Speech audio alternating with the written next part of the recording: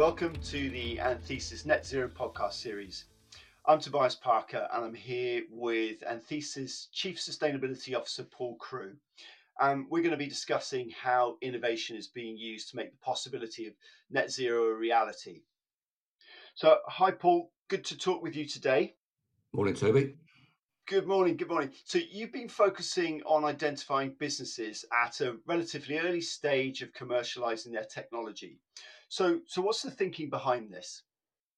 Hi, Toby. Yeah, so Anthesis, as you're aware, we're a sustainability activator. So we provide our clients with a sort of an end-to-end solution from both analytics to solutions and implementation. And the implementation is the real key area of focus for us.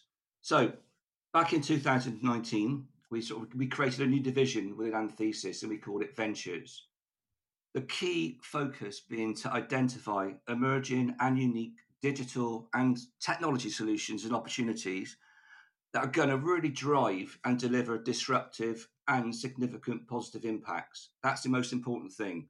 We want our global clients to understand how they can enable their journeys to support net zero carbon. So what does that look like? So we're constantly horizon scanning for new solutions, and where we truly believe they are unique, disruptive and impactful, and it has to be at a global scale, we're then keen to then partner and create alliances with those organizations.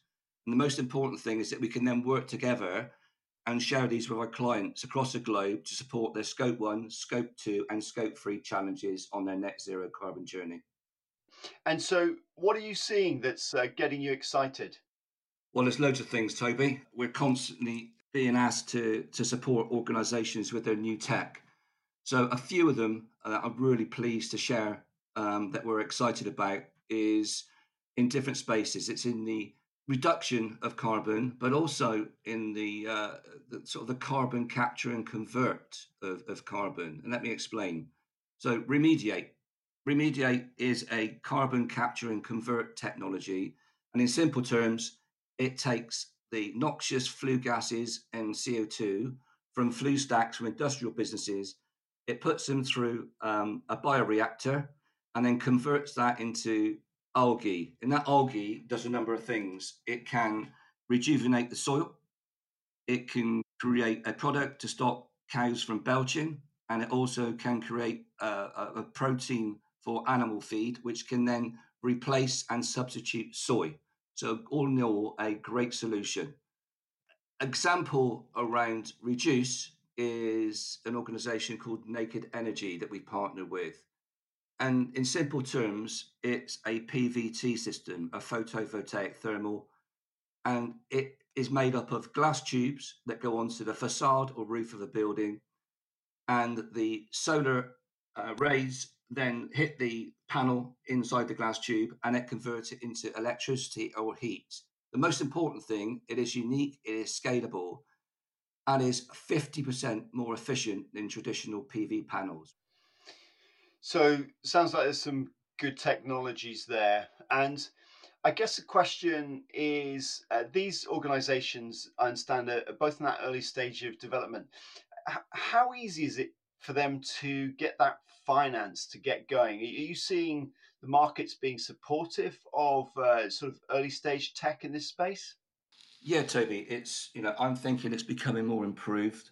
The organisations that we've been working with over the past years have created strong, provable technologies that have been, primarily funded by friends and family first time around.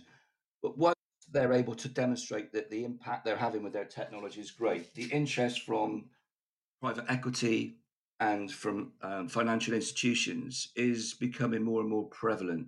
And what we're seeing is that the help is when you have sort of organizations willing to take that chance on those technologies because it fits in with their journeys. And I'll just give you an example. Signal.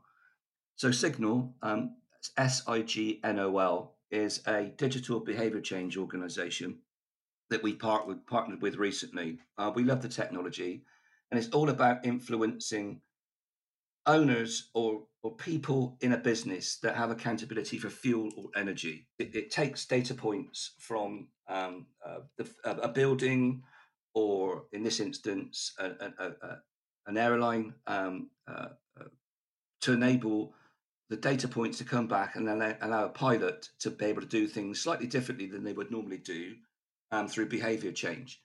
And Virgin Airlines took a punt on this technology, and so much so, it was an extremely successful outcome. And in the first 8 months of Virgin piloting the signal technology with their pilots, they saved over £6 million worth of fuel and all that carbon that goes along with that in just 8 months. So hopefully, it gives you a strong example that there are opportunities out there, both from a finance point of view and for businesses willing to take a risk. Paul, that's great. Thank you very much for your time. So we can see here how innovation is being driven by the challenge of organizations getting to net zero, being supported by finance, but interestingly, large organizations willing to, as you say, take a punt, do some pilots and get the results out.